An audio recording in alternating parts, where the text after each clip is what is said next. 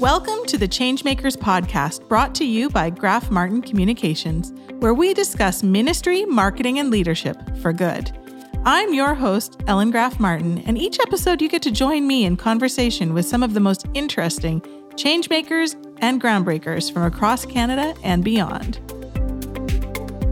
Thank you for tuning in for this episode of the Changemakers podcast. Today, we're talking tech with our special guest, James Kelly. James is the founder and CEO of FaithTech, a global community of tech enthusiasts existing to bridge the gap between faith and technology. And you know we're living in Waterloo region when we have this conversation. With locations in 5 cities, FaithTech is pioneering new ways to share the good news about Jesus in an era driven by technology.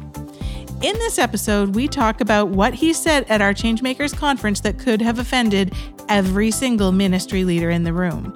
We talk about how we can use artificial intelligence and why we're afraid of it. We talk about generational dynamics and mentorship and the benefits of taking a digital Sabbath, especially for this next generation. This is a really necessary conversation about our digital landscape today and how we fit in marketing and ministry. I'm so glad you get to listen in. Let's begin. Welcome to the podcast, James. That felt really cheesy. Welcome to the podcast, James. But there we are. We are starting there, I guess. I just want to say thank you for joining us. I think what people are often shocked at, and you can add perspective to this, is that so our office is here in Elmira, and we have horse and buggies going down the road, and it's approximately 20 minutes to get to Google, like to actually get to Google, and close to where you would work out of at Communitech. And so this is a really weird dichotomy that we have here. And I think we're going to talk actually quite a bit about that today, because you're kind of living in that space too, like in between this church and high tech and all of that. Tell us about what you're doing and how this connects. Well, I'll just say, my drive here, my morning was interesting because we work with about 200 to 250 tech startups are all surrounding us. So I'm working there. We're all like running around. It's chaos. And then I drive up here. I'm like, there's a horse and buggy. Mm-hmm. And it's just like a beautiful reminder. And like you said, hopefully we can talk more about this, is like the beautiful reminder to slow down, the beautiful reminder to not hurry. So in the midst of I get really passionate about, I think God's view of technology is both one of idolatry and opportunity. And I think we vastly misunderstand both. We underappreciate both enormously. And so from an idolatry side, it's like, technology can change us. It's physically changing us. Mm-hmm. And we're not paying enough attention to how it's changing us and putting in the proper boundaries and understanding our identity in light of that. And then on the opportunity side, it's like, we've got some really amazing opportunities right now to leverage technology to advance the kingdom of God, to support local churches, to serve and support the most marginalized in our cities. And yet, I think we're reeling behind on what those opportunities could be for us. And so I'm like, let's try to understand both these worlds and then lean into it. Mm-hmm. So you can be old school and still high tech. Right. Yeah. So you are you're executive director or CEO of FaithTech. Which one? Which one do you prefer? Sure. Does it matter to you? Sure. Yeah. Because here's a question I actually have been thinking. Do you call FaithTech a ministry, or what is it called? That's also interesting. I don't know. I think we call it an organization, a company, a ministry. We're less interested, I guess, in the title of that. This is new world. And so I actually was thinking that is actually a really important thing to think about. Like, do you call it a ministry? What is FaithTech? Like, what does FaithTech do?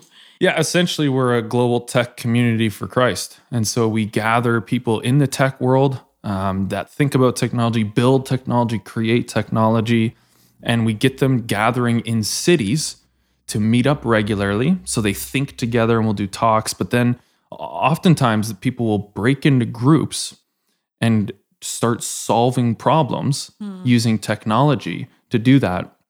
And so we have a structure on how that looks within a city. And then that community, it's a volunteer-led community that kind of blossoms. They start working on more projects, collaborate with each other. And then we do that in multiple cities. So we have communities meeting in 3 cities in Canada, in Chicago, Silicon Valley, about to announce Phoenix and Bangkok, Thailand. And by the grace of God, in the last year and a half, we've had about 80 people that represent about 60 cities in 25 countries that have reached out asking if they can start a FaithTech community. And it's coming out of... It's really coming out of 2 things. One is those that are in tech, that love Jesus, they haven't known their place. Meaning, like, I had one guy say to me, he goes, this is a tech guy. He goes, I go to church and no one understands my work, right? It's like, okay, you speak a different language. And then he's like, I go to work and no one understands my faith. And the second thing with those in tech is that it's a very isolated and alone. Like, a lot of people are really alone in the tech world. Why are they alone? Well, they just, one, technology can often breed isolation. So, for example, a lot of youth pastors lately have been just telling me how much anxiety exists amongst their youth. And this is like the growing issue that I'm seeing amongst the next generation is anxiety, fear of being with people. And then if you're not with people, you're not going to be able to deal with the messiness of life that you've really got to deal with. And so there's a whole issue around that. And I think technology can breed more isolation if used improperly. And so this whole tech world, feeling underutilized, feeling alone. And then on the flip side, we started learning, this is about 3-4 years ago when FaithTech got started, there's a lot of people running charities, ministries, churches, and they're kind of like, how do we do technology? Like, what do we do with this? They don't actually know that technology exists. Most of the time, like, they're like, oh, we could do that? To be really honest. Right. I'm the same way. I'm not picking on them. Like, this is me too. Yeah. And so the interesting part about that is, think of it from a local church standpoint, I actually don't think that's that bad, because I think we should be slow in adopting new technologies in some regard. And I'll explain that a bit more. But we need to be cautious to what we introduce. Like, we're in Mennonite town right now. A lot of like Amish communities, Mennonite communities, they'll make collective decisions. So it's like, should we allow this new thing into our community? Whereas now we just buy the next thing and we're not thinking through how it's changing us. And so to be fair to a lot of ministry leaders, they've been cautiously adopting new things. Unfortunately, they've swung, in my opinion, and they've said, okay, because we don't know this, we're just going to run from it. Yeah. And that's not right. You need to equally think deeply on it while you pursue learning it and while you pursue trying things. And so we essentially got to this point where we said, oh, you have this community over here, the tech folks that are struggling with community, isolation, and underutilized in terms of their crazy, amazing skills. And then you have a lot of ministry folks who are wrestling with, how do we innovate? How do we solve problems in this digital world? And so FaithTech essentially says, let's just bridge that gap. And instead of trying to build a whole bunch of solutions to all those problems, the solution is in getting those people in rooms together to solve their problems together. And you explained to me, this actually helped me. So my brain still is a little bit afraid. Like, when people talk about using artificial intelligence in ministry, like, I know that we have to, and it sounds terrifying. Like, it sounds like some sort of weird robot from a 1980s movie. Like, if that's what it feels like, but it's everywhere, right? Like, this is what we're doing, and it helps us serve people. Well, AI, let's use that as a case study. So AI is essentially, when I'm on Amazon and it's like 3 new book recommendations at the bottom, the AI system, which is just like a computer that's taking all of the information and making decisions, are saying, based off of your history, based off of the history of those books, based off of all of these factors, we probably think you'll buy this book. And the likely you see it and you're like, okay, I probably need that book, right? That I don't actually need. That's artificial intelligence. And so that's a system, a computer system that Which sounds way less scary. Right. Yeah. But to me, the reason we need to like jump in again, AI is a good case study because it is affecting so many areas of our life, like Siri and all these things. Those are all based off of artificial intelligence systems. It is inevitably going to accelerate. And so the question as a believer is, do we engage or we disengage? And that's like, of every cultural artifact, we must ask, do I receive this, reject this, or redeem this? Right? And so, do I reject it, saying this has no place, this isn't helping us run with Jesus, this is not biblical, I reject it. Do I receive it? This is a good thing. Or do I redeem it? So Halloween is a great example. Reject, receive, redeem. You got to make those decisions. AI is inevitably growing. I am an advocate of saying, how do we get more men and women that love Jesus to be in the rooms when decisions are made on the moral structure of an AI system? And to explain that, it's like a computer scientist puts parameters on the decisions an AI makes. Well, now this huge conversation is taking place of, well, who creates the moral boundaries for these massive systems? And I'm saying, I want the dude that loves Jesus and is guided by moral principles based off the gospel and scripture to be in that room to say, maybe we heighten that a little bit, maybe we decrease that a little bit. And AI is going, like, AI is incredible right now. So Bible translation is a phenomenal example. Like, we estimated that it was about 15, 20 years ago, the estimate was, about in 30 years, let's say roughly, we would have all the languages, the Bible in every language. Now we're looking at like 15 years. Like, because of technology, we're now able to get Bibles in native languages around the world at an enormously quicker pace. It's incredible. Right? Yeah. And then one more example, and then I'll stop talking about AI. But we're about to do an AI summit in Bangkok. Okay, so you're really thinking of this. 120 AI experts from around the world to answer the question, how do we use AI to advance the gospel? First gathering of its kind. It's like we have to do. And when is that? It's in March in Bangkok. Okay, March 2020, Bangkok. Okay, we will try to link to that in the show notes so that people can follow along. Yeah.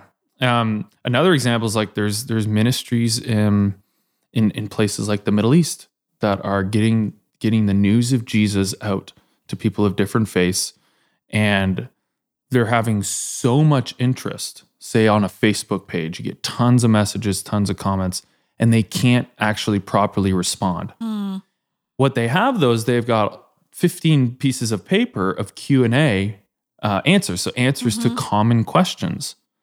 So what an AI system could do is take all of that Q&A, put it into a system, take the whole Bible and 1,000 commentaries, put it into a system, and then when that person types in, I'm really like, who is Jesus? This system, this artificial intelligence system can say, oh, here's a great answer. Here's a Bible verse that we would recommend. And then what it can do is it can filter down these questions that people have to a point where you go, you really need to talk to a human now. And then that human steps in, can look at the whole history of the conversation and say, hey, would you like to receive Christ? Fascinating. Now, the word technical is bot. And what I just described was an artificial intelligence bot for evangelism. Yeah. If I led with that, you would think I'm crazy. Yeah. But perhaps scary. By the other way I described it, you might be like, oh, that seems like it makes sense. It does to me. Makes sense. Yeah. And so that's the kind of stuff that we're exploring right now that has potential to take all of this interest, for example, in who Jesus is and accelerate the impact we can have using technology. Well, and I heard a really good example from a local church level of using, if we said, use AI on your church website, people would be like, Right. But what if you used a tool on your church website to track who was downloading all of the marriage sermons that you had done over the last 20 years and prompt one of the elders or a church leader to say, perhaps you should check in with Ellen because she has been watching every marriage sermon that we have. Perhaps she's having trouble in this area. It would be a good thing to check in with her. Or, we had Joy Byers tape one of these Changemaker podcasts, and she was talking about just having a database for the people in your church to be able to track, have they been coming? Have they dropped off the face of the earth? Can you follow up with them? Because at the moment, Google probably knows a lot more about me than my church does. And I don't say probably. Google knows. 100% does. Because I have a Google Home and a Google Mini and a Google Mini, and there's one in here. They know a lot more about me than my church does. And that is not the way it should be. Well, in many cases, they know more about you than your spouse does. So the huge trend right now is like, I like to ask the question, is Google the new God? Meaning, okay, in all of history, where did we take our questions and our secrets? So if you think about it, it's like there's really only one of two ways before internet was I told no one. Like the thought that I would want to kill myself. That is so dark that I'm going to tell nobody that. Or you take to someone you really trust that contextually knows your sin, that contextually knows your struggles, and you're going to bring it to them because you deeply trust them. And then they can give you a customized response or listen, which sometimes you just needed 20 seconds of silence after you said something deep versus an instant response. But now with the internet, you have a third option, which is Google, which is search. And what's happening, and we're seeing this, and Google has the evidence of this, is there's an unbelievable increase amount how deep of questions, like dark secrets, are going digital. And I shared this story, the suicide story, prevention story of 8,000 people a month go online, search how to kill yourself, right? And the results were 7 easy, painless ways to do all this. And we had a team buy the domain howtokillyourself.org, built a site that said you're not alone instead. And honestly, anywhere I tell that story, if I tell that story at an event, for example, like at least half the time someone comes up to me in tears before they even say anything to me. And they'll be like, I went on that website 2 months ago, 3 months ago, because I was ready to kill myself. I want to know how. And that changed my life. And I'm like, that's a website. But yeah, you're seeing this, like, that's where we're going with our deep secrets, our deep questions. And so for me, as someone that believes that we can leverage technology, I go, do I just fight against that, reject it, or do I realize that's not going to change moving forward? In fact, we're going to continue to go take our deep secrets digital because it's an anonymous place. We think and oftentimes it's completely safe as well. And so I look at that and I go, no, let's engage. Like that's a lot of the front lines in many respects in my mind around those that are really suffering. And I've even had pastors be like, yeah, someone came to me looking for help because, they're struggling with depression. And they quoted off 3 articles that they read about depression, or doctors are like, that's classic, right? Doctors are like, everyone knows their own problem, like the answers to all our issues because we looked online. Yeah. Well, that's the instinct now. WebMD. Right. That's right. That's right. When you can diagnose yourself and give yourself that much more anxiety. So even like pastors, I say to pastors, like if you have a sermon, you're putting it online, there's really good programs out there that you just put your sermon in. It gets all the notes written out for you. And then you can break that up based off of topics. And so, because people search, people are like, I'm struggling with intimacy in my marriage. And they type that in. And it's like, well, if you just spent 5 minutes unpacking why Jesus Christ wants you to have intimacy in your marriage and what that looks like, like that can be a beautiful answer for somebody. And so just trying to think through, again, how does culture ask questions? How are we looking for solutions to our problems? And then let's engage with the good truth of the gospel in those ways. So So what, I guess here, this is a big question, and I didn't prep you for this, but so what do I do? Because our organizations, churches, nonprofits, we work primarily with nonprofits. And I'm a for-profit, but I'm for good. And like our banker said, you're the most not-for-profit that I know. And it's because we're not focused on the profit. We're focused on, okay, what does this do for the kingdom? And we're just doing it in this format because there's less rules. To be honest, it's a lot easier to be an entrepreneur than to be a ministry and have all the CRA rules around nonprofit. Right. But like, how do I, as this for-profit company, come alongside our clients that are not-for-profits in the Christian realm, their ministries, and help them engage technology in new ways? Like, what are some really simple things that you wish ministries would do? Well, to throw it back a little bit, what are they saying are their biggest problems? They are saying, well, I mean, we've talked a little bit about this. Okay, number one, they say, how do we get younger people to donate? So they think that tech is about getting younger people to donate often. It's kind of like, this must be the magic bullet. Number two, how do we get more younger people to donate? And, I think honestly, around a lot of it is saying our donors are changing. We don't understand them. We know it looks different. We know we need to look different. We don't have talent to do this. I mean, so it's around talent, it's around donors and changing donor behavior and just understanding both. So, I mean, that ultimately is what it comes down to. And we have a lot of conversations around that, to be honest. Interesting. Yeah, I wouldn't have the solutions to all that. The only thing that pops in my head is, so I'm 33, so I'm part of the millennial group.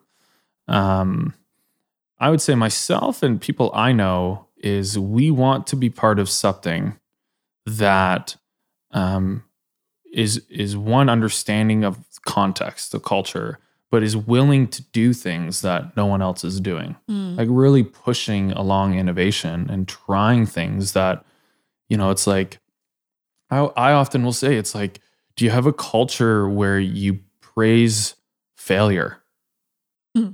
Right? And it's like, that sounds terrible. Like that makes no sense, especially for charities who are like, well, if we fail, we don't get money next year. So like, we only are going to do projects that we know can succeed because we have to report to our foundations and our donors that we succeeded so we get more money. So part of this issue is actually with foundations and donors that I get passionate about trying to educate them of like, give money and tell the organization, I expect that you tried something with this and that you had a system in place to learn from your failure. And then if this failed, it's actually worth the money still. And so... And you talked about this, small bets and large bets, right? Right, yeah. Small bets, large bets. And so in the charity world, we love large bets. It's like, I've got this platform. I've got an app. I want to make an app. Can you make it? I hear that a lot. I'm like, no. It's like, do we need another app? But it's like an app. That's this young kids like apps. That's the solution to reach the next generation. And then what they'll do though is they'll think that's a good idea. They'll ask their daughter or their niece, would you like an app? And they say maybe. And they go, that's all I needed to hear. They go out and raise $150,000. I've actually heard this. To build an app. Yeah. This might be a story I'm telling, but I just won't say that. Yes. Yeah. They go $150,000 and they're like, my niece Sally wants this app. There's others like her. I need to build. So $150K, they build the app, spend all this time building the app, and nobody wants it, especially their niece, Sally. And then suddenly they're like, $150,000. We just lost. That's a big bet. That's for a nonprofit. That's a big bet. And the small bet versus large bet concept is really just like test little things quickly. And build. So what we do at FaithTech, we love building prototypes to things. And then we go to customers with the idea, with like a slideshow of an app. If you still really need to make an app, it's like build a slideshow of how that app would work. Or you could even create a prototype to use and then test it with a whole bunch of people before you start building the next thing. And so, I think there's a huge opportunity charities have to shift that mindset. And then to bring that around, I would say if that was a culture that you had, or like I recently told World Vision, I was like, you should give everybody 20% of their time to build whatever they want. That helps World Vision. Because that, if I'm in that environment and you told me I'm going to pay you and 20% of your time, maybe start with 15 or 10, is do whatever you want that could help us grow. It might not even be it's not on your job descriptions, whatever you think is going to help us. Like, that's exciting. That's awesome. That's an innovative culture. Small bets, 20% time, things that are risky, taking outside the box. It's like, that's a culture I want to be a part of. That's a culture I want to give to, because that's probably the culture, the type of organizations that are going to survive the next 10 years. So maybe that's one that actually is an answer about succession and about donor habits changing. Is changing a culture. And the funny thing is that this might not seem revolutionary, but this podcast is a small bet. Like, we're trying it out and we're building a prototype, and not just for us, but for the clients that we serve. Because it has been, when I started looking to see how many ministries in Canada had a podcast, it was a very, very small number. And I thought, wow, this is one of the most accessible, easy ways for organizations to be communicating and be where people are. Like, if you want to reach the next generation, then be where they are. What are they doing? They're listening to podcasts. But it's funny, I needed to listen to the right people too. So I had someone in the office and I was talking to him about podcasts, and he's like good 10 years younger than me. And he said, you need to do a video podcast. So we're recording all of these on video, just because he was like, we sit there and watch videos, and we actually don't watch them. We listen to them, but we're watching. You need to be doing this. And it hadn't even crossed my mind. And so I'm like, that's a small bet. Like, buying a camera is a small bet. Right. And trying it out. And maybe this will fail, but hopefully not, like, this is a good interview. Hopefully this, but I'm honestly, I think that's an example of a small bet. Like, let's try it out. Maybe we've got something that we can be smart about and share. So and then with that, set a timeline. So, hey, we're going to do 4 episodes, and then we're not going to do any more. And then we're going to take those 4, we're going to take them to all of our customers and say, was this helpful? Did this help you? And then it's like, yeah, that helped. Okay, now we're going to do some more. And maybe we'll increase the budget a little bit because we can see the value in it. That would be an example of, just do small things and grow off of it. It's good. So, I just reiterated everything. That was useless. It was know what? That's good. We sometimes need reminders, especially those people who are listening to this at like 1.5 times, right? So we'll just repeat it. Definitely on 2 times right now. 2 times. I can only do like the 1.3. My brain starts to spin a little. So you kind of alluded to this a second ago, and so I want to talk about this. You said the most controversial thing at the Ministry Leadership Summit that we hosted, the Changemaker Summit, and that we hosted along with EagleCom in August of 2019. You started our conference. You started the day by telling the people sitting there, who were all ministry leaders, nonprofit, media, you said, some of you need to die.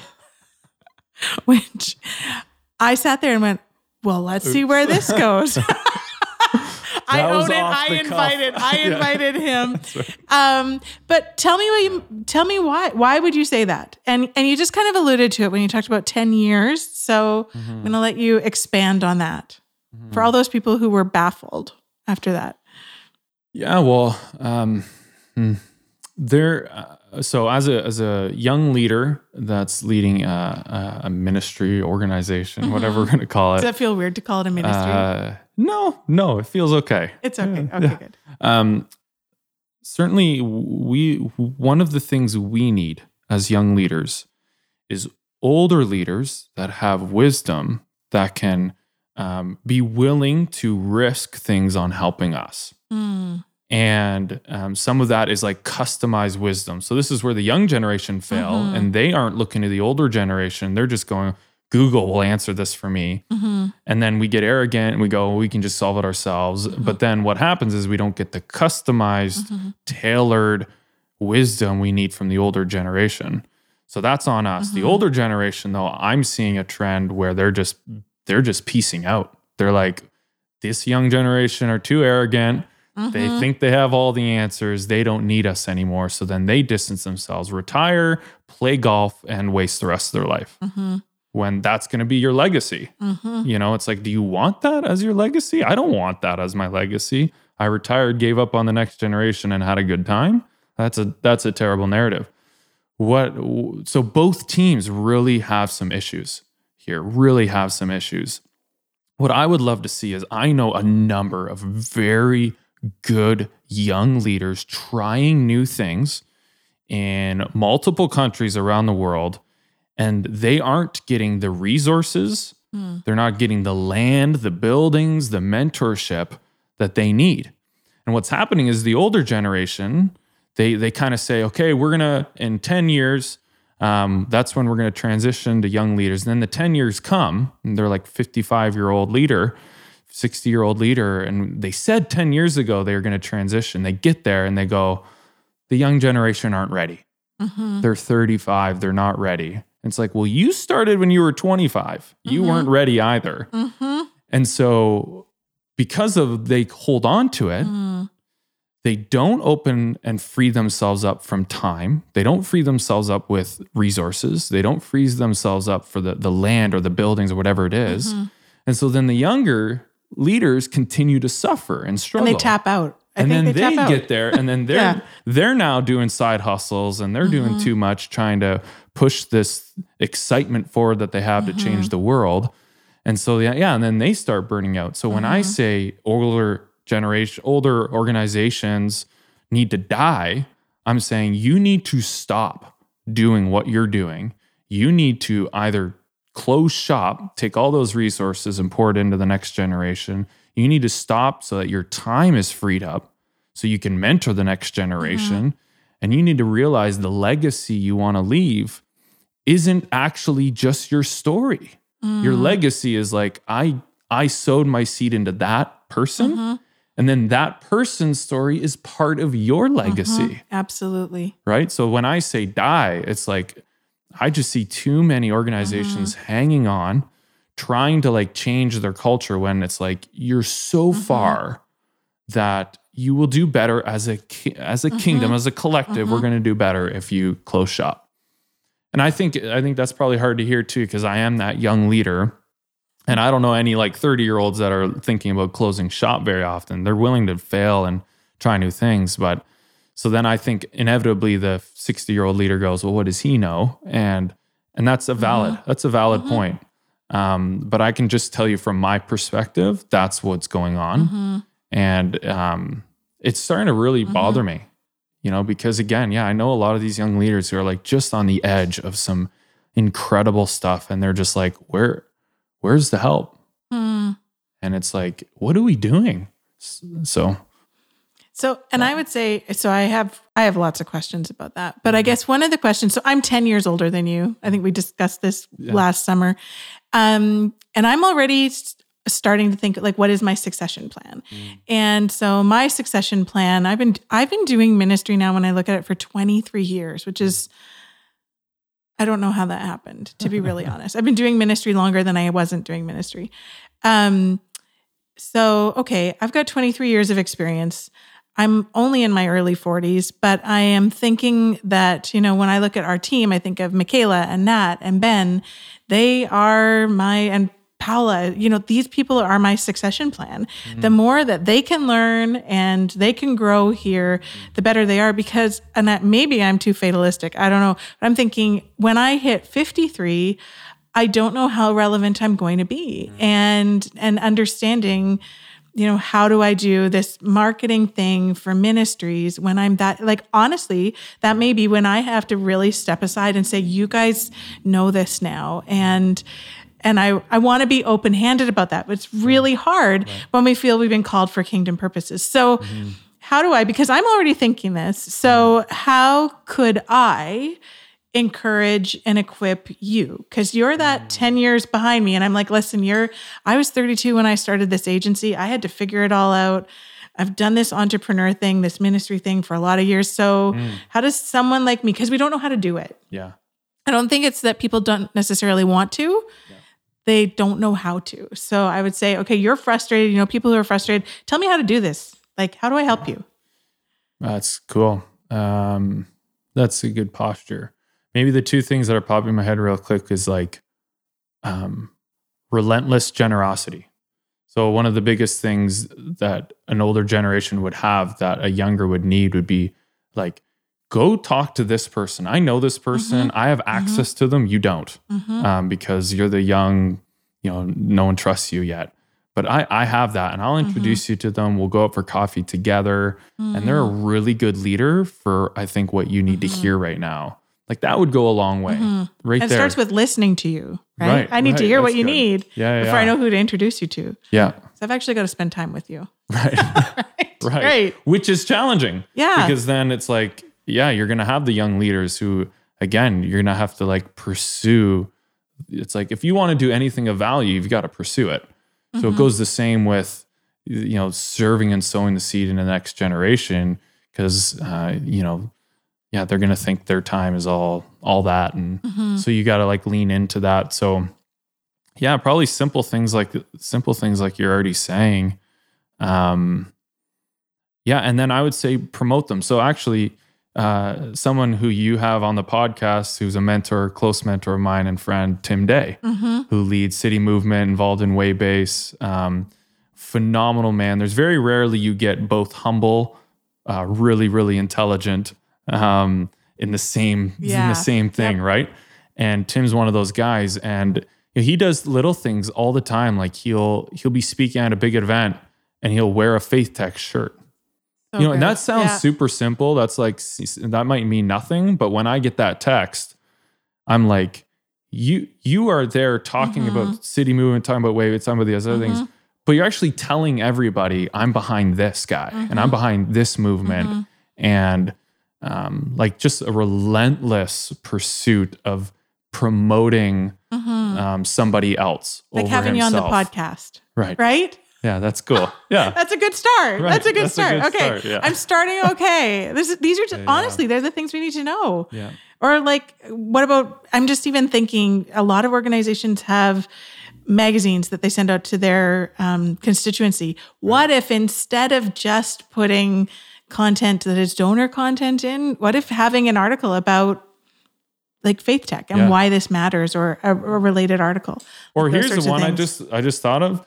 What if you had a young leader and you're like, oh, they love to learn, they love to read, to buy books, and every month you sent them $100 to redeem for Amazon, and you just said, buy whatever you want every month, any books you want, I'll cover them, $100, whatever it is. But just something like that just tells them, you learn, I want you to learn more. Or, hey, if you want, I'll send you to this conference, all expenses paid. I had someone do that about 10 years ago.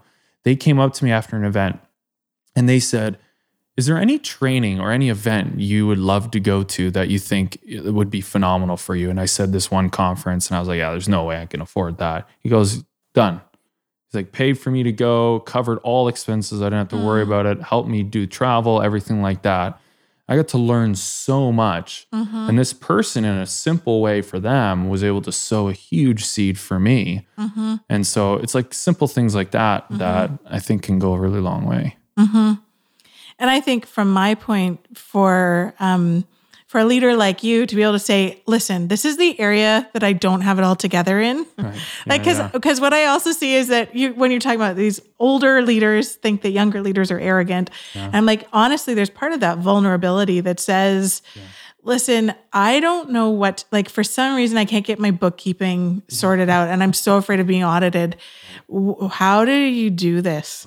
Like just asking those questions and being vulnerable is actually a thing where we're like, hey, I can totally help you. Here's my accountant. Here's this person. Here's what I learned. I totally messed up in this area.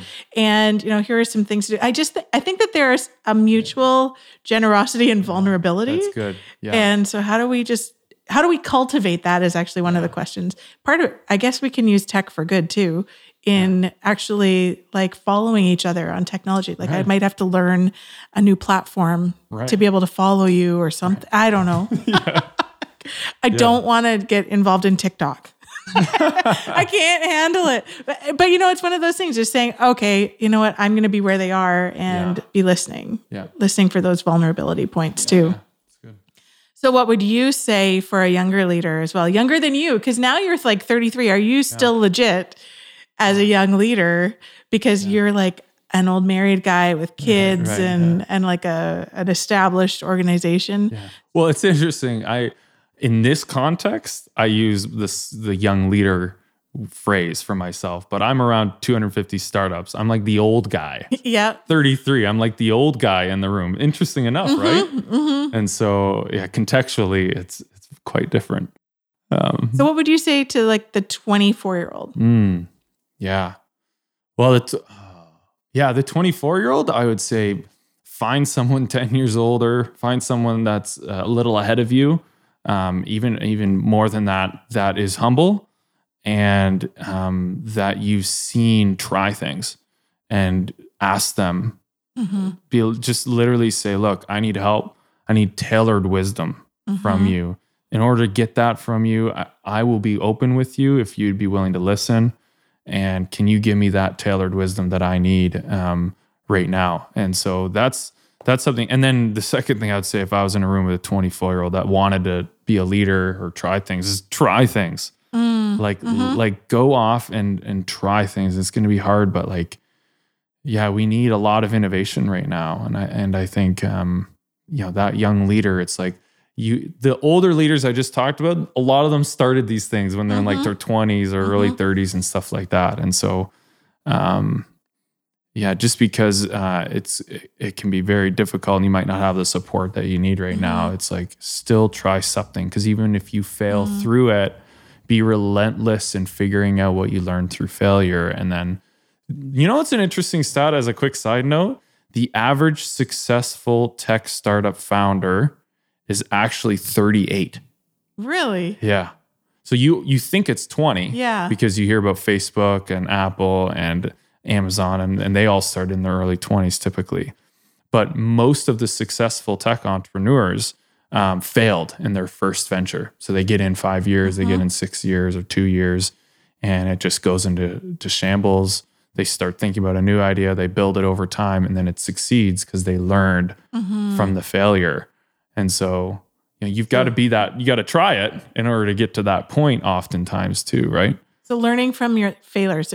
So if you're talking to a young leader, say learn from your failure, try number one, and learn from your failure and start looking to listen to people older than you. Yeah, totally. And I would even say, be okay with your vulnerability. Like it's okay. Yeah. Like keep trying, but it'll be okay. Yeah. To not know everything. Yeah. It really is okay. I didn't realize how young I was when I was 32 and starting this. I had no idea. And I don't know. So I would actually like to ask you this. Because one of the things I didn't realize I needed, but now I really realize that I had and that I really needed were parents. And I say that in parentheses because I think we forget that the family of faith is a family. And I actually needed like moms and dads who would say, and I had one guy who was just phenomenal, who bought me a printer when I started my business. I was like, I'll buy you a printer and I'll buy you a cell phone and I'll pay $50 a month toward your cell phone. And that was like a dad thing to do. And I remember some people saying, well, that's kind of like, and I'm like, no, I needed that. Like it was someone saying, you're worth investing in. Yeah. And I even had a conversation with one of my peers recently. And I said, we still need our moms. Like at this stage, I still need someone to say, this is where I dropped the ball. This is how I did it. You're going to be okay. Yeah. You're still good.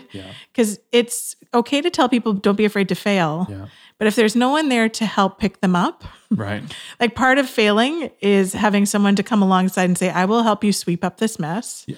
So you can try again. Yeah. And you need multiple voices. So for me right now, I seek out advisors in specific areas. So in leading FaithTech, we have multiple streams of capacity building we have to build up, from infrastructure to operations to HR to all sorts of legal and accounting.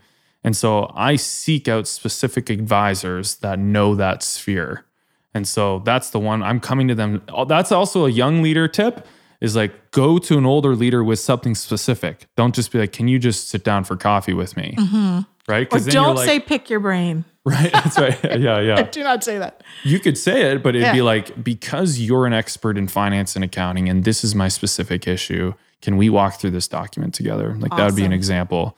But then, so have specifics, and then also have that person that's more of that like father or mother figure that is like an encourager, or is just willing to listen through some of the struggles that you're having. It's like build your board of advisors, and not even, I'm not saying specifically on a legal standpoint. I'm talking like on a personal board kind of thing. That's been super helpful for me when I'm like, I don't know anything about legal, so I need some help. And it's like, this person was willing to walk through that with me. That was good. And then the last thing I'll say about young leaders is take a digital Sabbath. Yes. Talk about that. How do you do that? Okay. So you're a high-tech guy who turns off the internet. Yeah. So how does that work? In our home, we bought a little device. It's called Kids Wi-Fi, and there's other products like it. But that's a good one. Kids Wi-Fi. And you essentially connect it to your Wi-Fi, it becomes your new Wi-Fi source. And then we put a password on it that we both share. And what we did was we said at 9:30 every night, the internet automatically shuts off. So I will literally be like working away, and then suddenly I'm like, where'd the internet go? Like I'm going to die. It's like all life has come to an end. And then I'm like, I need to go to bed. Or you're watching something and then you're like, I didn't plan on watching 5 episodes. It's like I planned on watching 1, and then we call that binge watching, which is a huge, serious issue. And so, we just said we're going to put boundaries. Like, what is the place technology should have in our lives and in our homes? So we shut it off at 9:30 every night. We don't allow cell phones in bedrooms. So we have 2 floors, and no cell phones are allowed upstairs, because there's just so much medical evidence that proves if you are waking up and going to bed near your cell phone, you actually are in a lot of trouble physically. Like even there's physical evidence that says, like most young adults sleep now with their cell phone, and it's a terrible idea. They sleep with their cell phone. For sure. See, it's not that I feel like an old lady. I feel like an old lady now, because I'm like, I would wreck it. I know that it costs $1,200 and I'm still paying Rogers for it.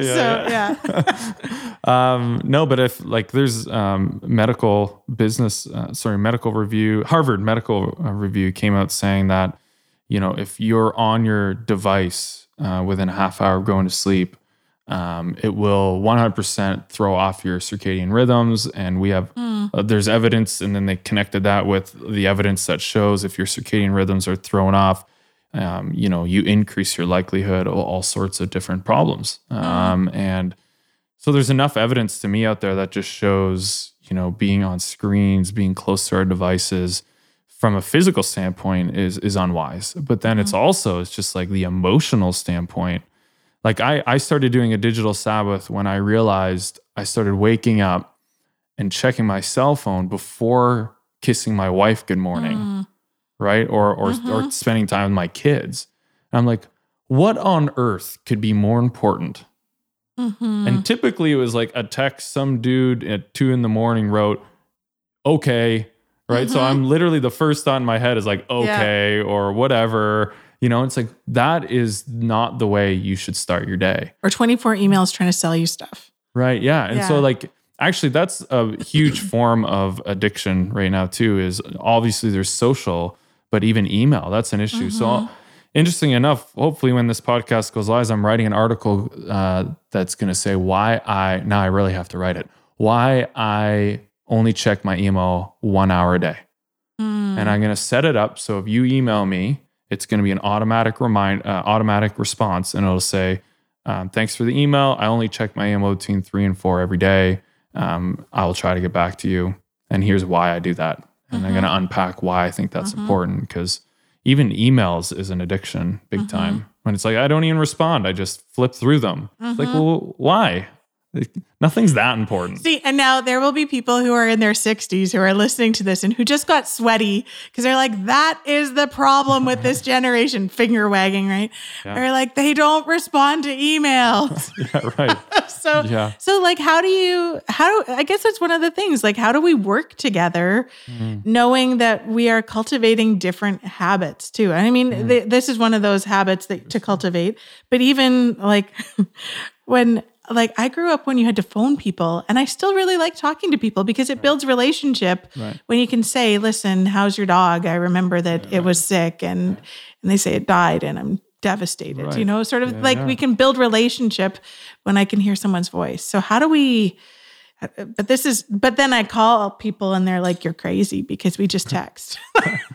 So I feel like every time I call someone, I have to say, like a psycho, I'm calling you, but I want to hear your voice. So like, is that what I just do? Just say, I'm just going to try calling, or how do we bridge this gap? I would say that. I don't know. Yeah. Like, just keep pushing the boundaries there. But yeah, it's a struggle for everybody. Like, I think even there's a misconception that the older generation aren't struggling with technology addiction.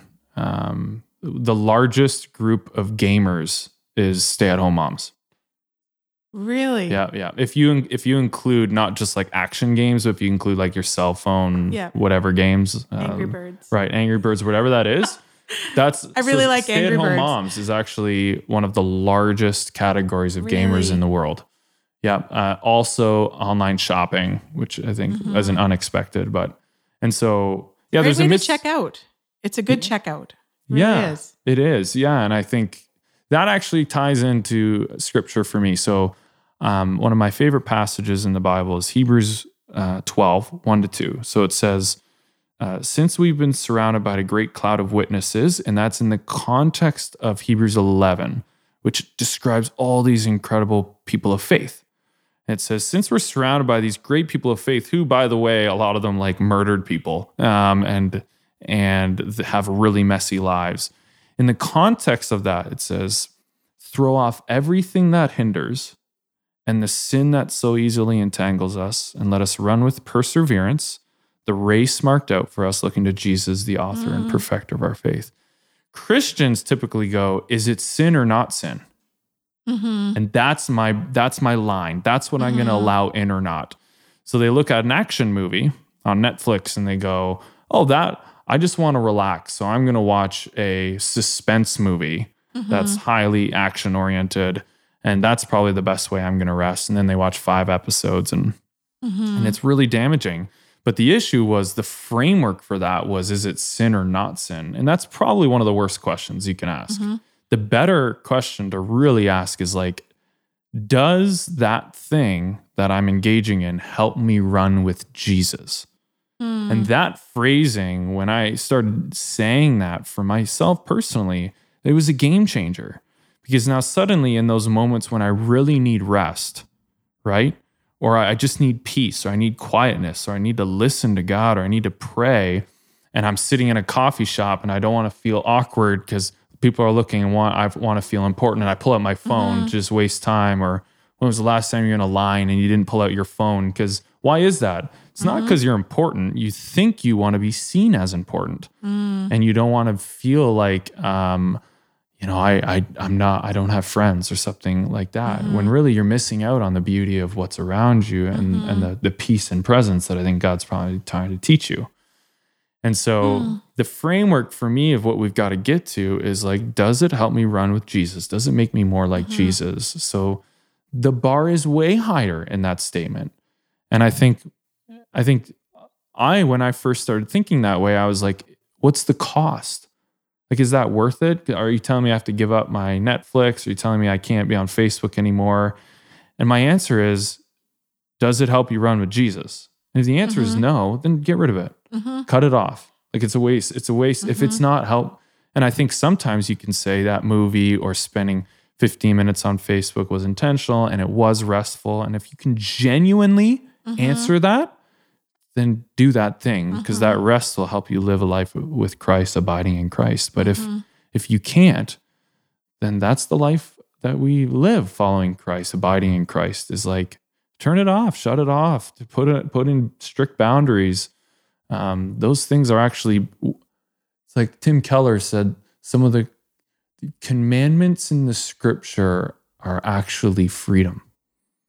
Because the Creator created us to live life a particular way. And the scriptures give us boundaries on how to live that life because He's the designer. So He knows you need a Sabbath. You need to rest because I built you that way, right? And so then when we don't, then we aren't enjoying freedom that comes with life.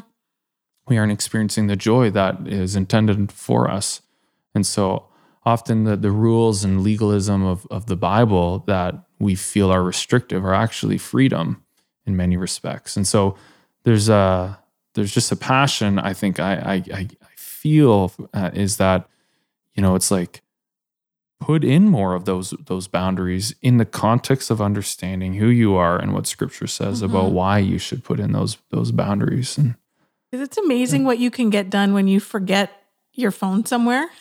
Or like when I forget my phone upstairs and then I'm just working around the house, it is amazing what I can get done. I'll be like 5 hours have gone by and I forgot to take my phone out, but I got like 85 things done. And I think, because you're not saying, I think one of the things we have to remember is you're not saying tech is bad.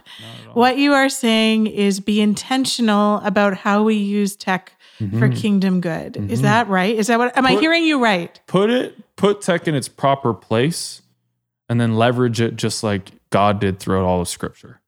So there's many times all throughout Scripture where God took the latest technology to advance His mission. You have it, I could go through many stories. You got like tablet, the invention of the tablet started with Moses in Exodus, right? It's like He used a brand new, the phonetic language was the phonetic alphabet came from the Semitic languages at that time, Hebrew, Aramaic, all around that time, right around the same time the tablet was used by God. He's like, these are so important. I'm going to use this new method of communication so you remember exactly what I said. And like there's lots of beautiful stories throughout Scripture where He lines up history and technology and innovation with His message of who He is and the gospel.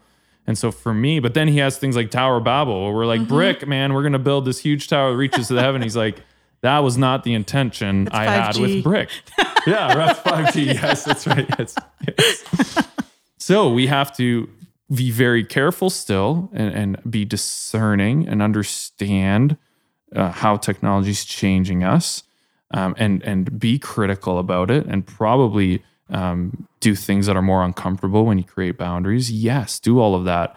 And when it's in that proper place, it's got enormous potential to do things like, lots of great stories. I could tell you of how technology is helping save lives, advancing the gospel, seeing, helping ministries reach people all around the world with the gospel, like great, crazy stuff going on. And I think, you identified them with different words, but I'm thinking we can either ignore these changes and just carry on as though they don't exist. Right.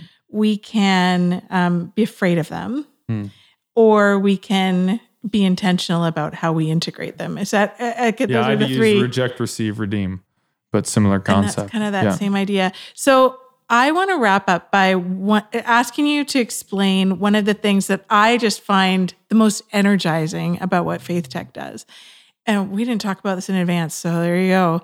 But one of the things I found most energizing, because I love collaboration, I love ideation, and I love problem solving.